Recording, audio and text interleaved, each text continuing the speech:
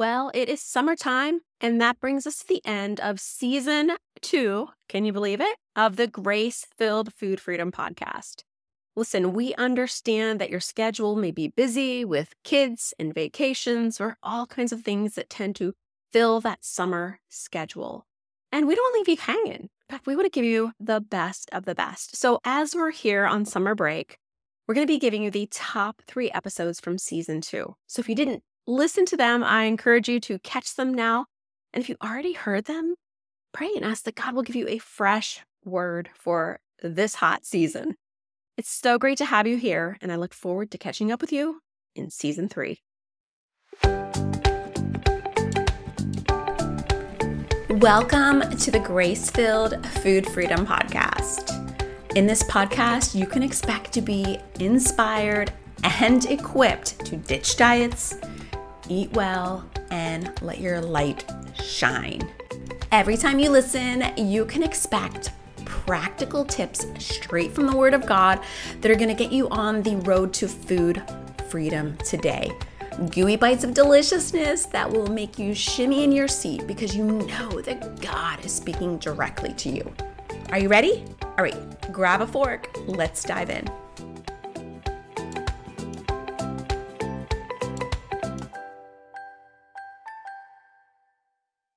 So are you a people pleaser? I think we all have a little bit of people pleasing woven within us. And a lot of it could be coming from a place of gifting. Have you ever noticed how some of our greatest gifts can also be some of our greatest weaknesses?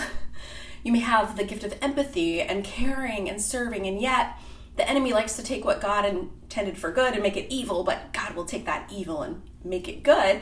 But the enemy will take it and keep us self-focused and get us into a place where we're trying to earn our good standing, to earn our right standing with others through our performance.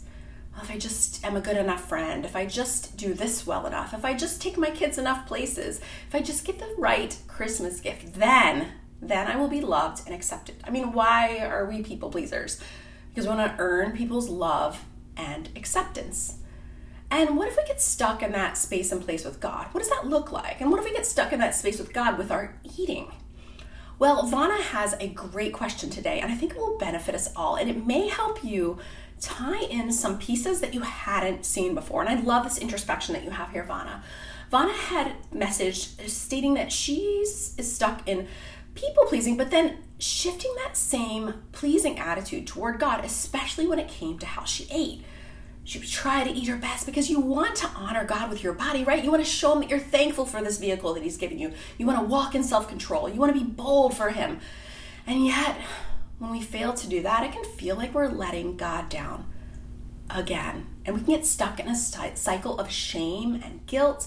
And that's not what God has for us.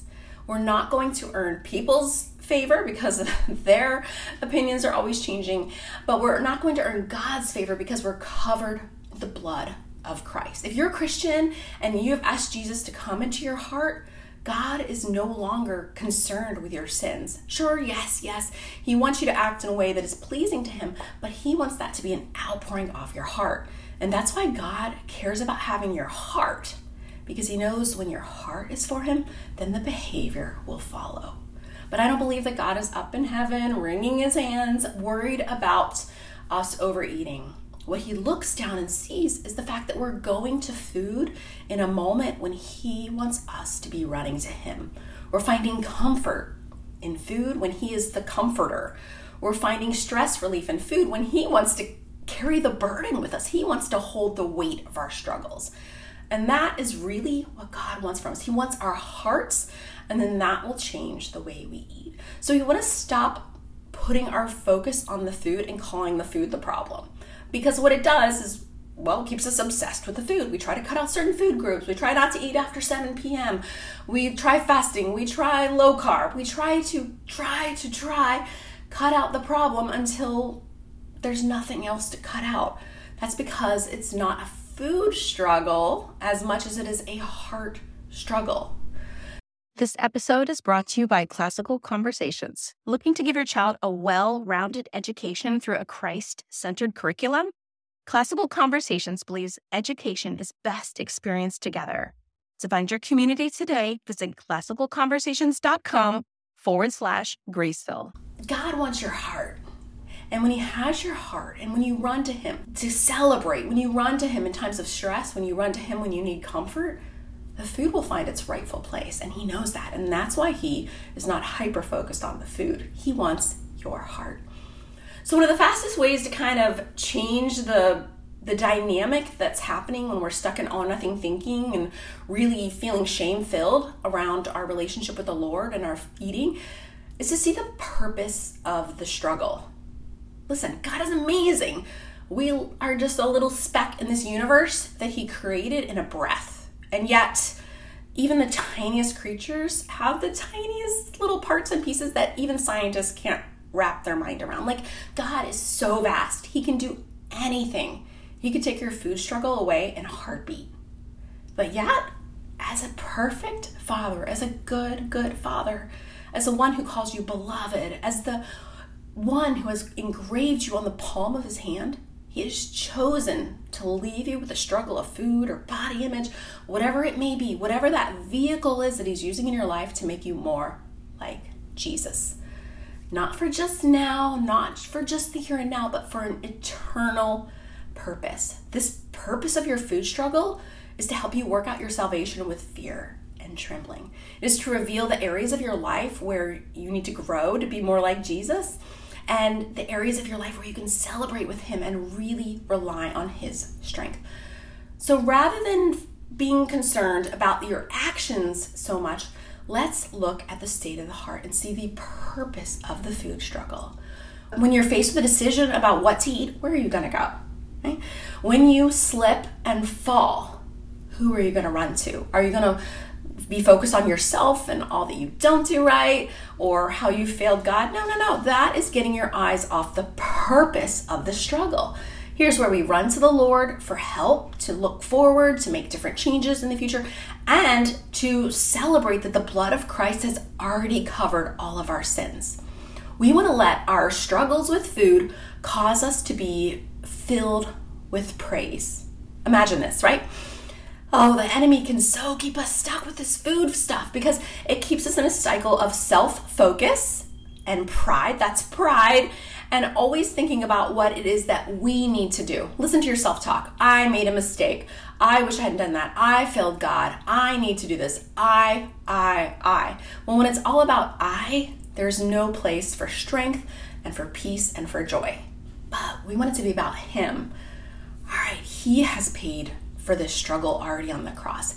He is going to give me the strength to overcome it. He and I are going to get to know one another, or well, I guess he already knows you really well. He and I are going to grow in our relationship so that I can be more like Jesus. Thank you, God, that even when I struggle, I can be your child. Thank you, God, that even when I struggle, I am seated in heavenly places with you, right? Like I am with Christ. Then as you go through that, as you begin to experience God's unconditional love and his grace, it'll be less about the food. If you can let go of a food slip, like more quickly, right? Let's say you make a less than ideal food choice. And in the past, maybe it threw you off for a month, right? Oh, I was on a diet and then I made a mistake and then I said, I'll forget it and I'm going to wait to go back on the diet.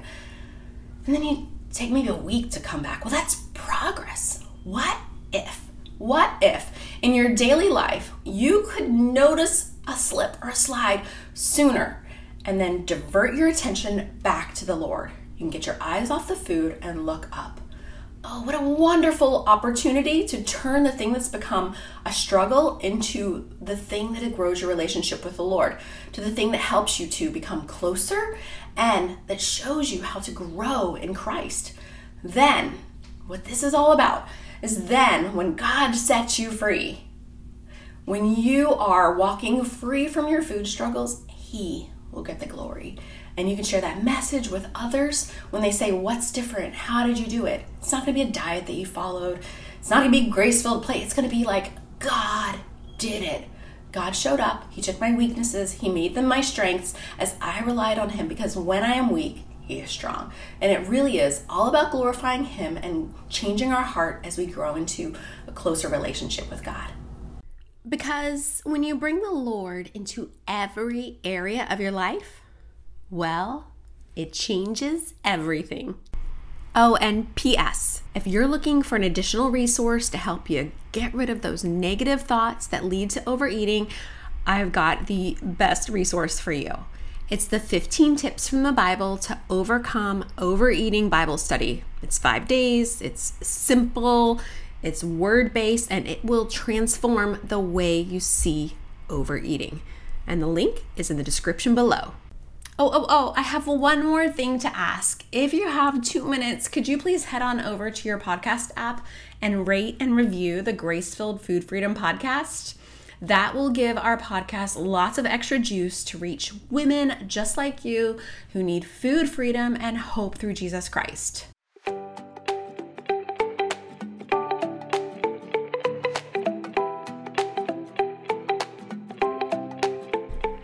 Well, it certainly was lovely to spend some time with you, sis.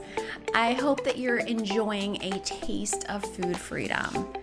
Now, if you're looking for more of an entree, I'd love to officially invite you to my Platinum program. It's a 6-month deep dive, start to finish program that is going to immerse you in God's Word and God's plan for food freedom. You can find out more at gracefulplate.com/platinum. Be sure to check it out. I'll see you there.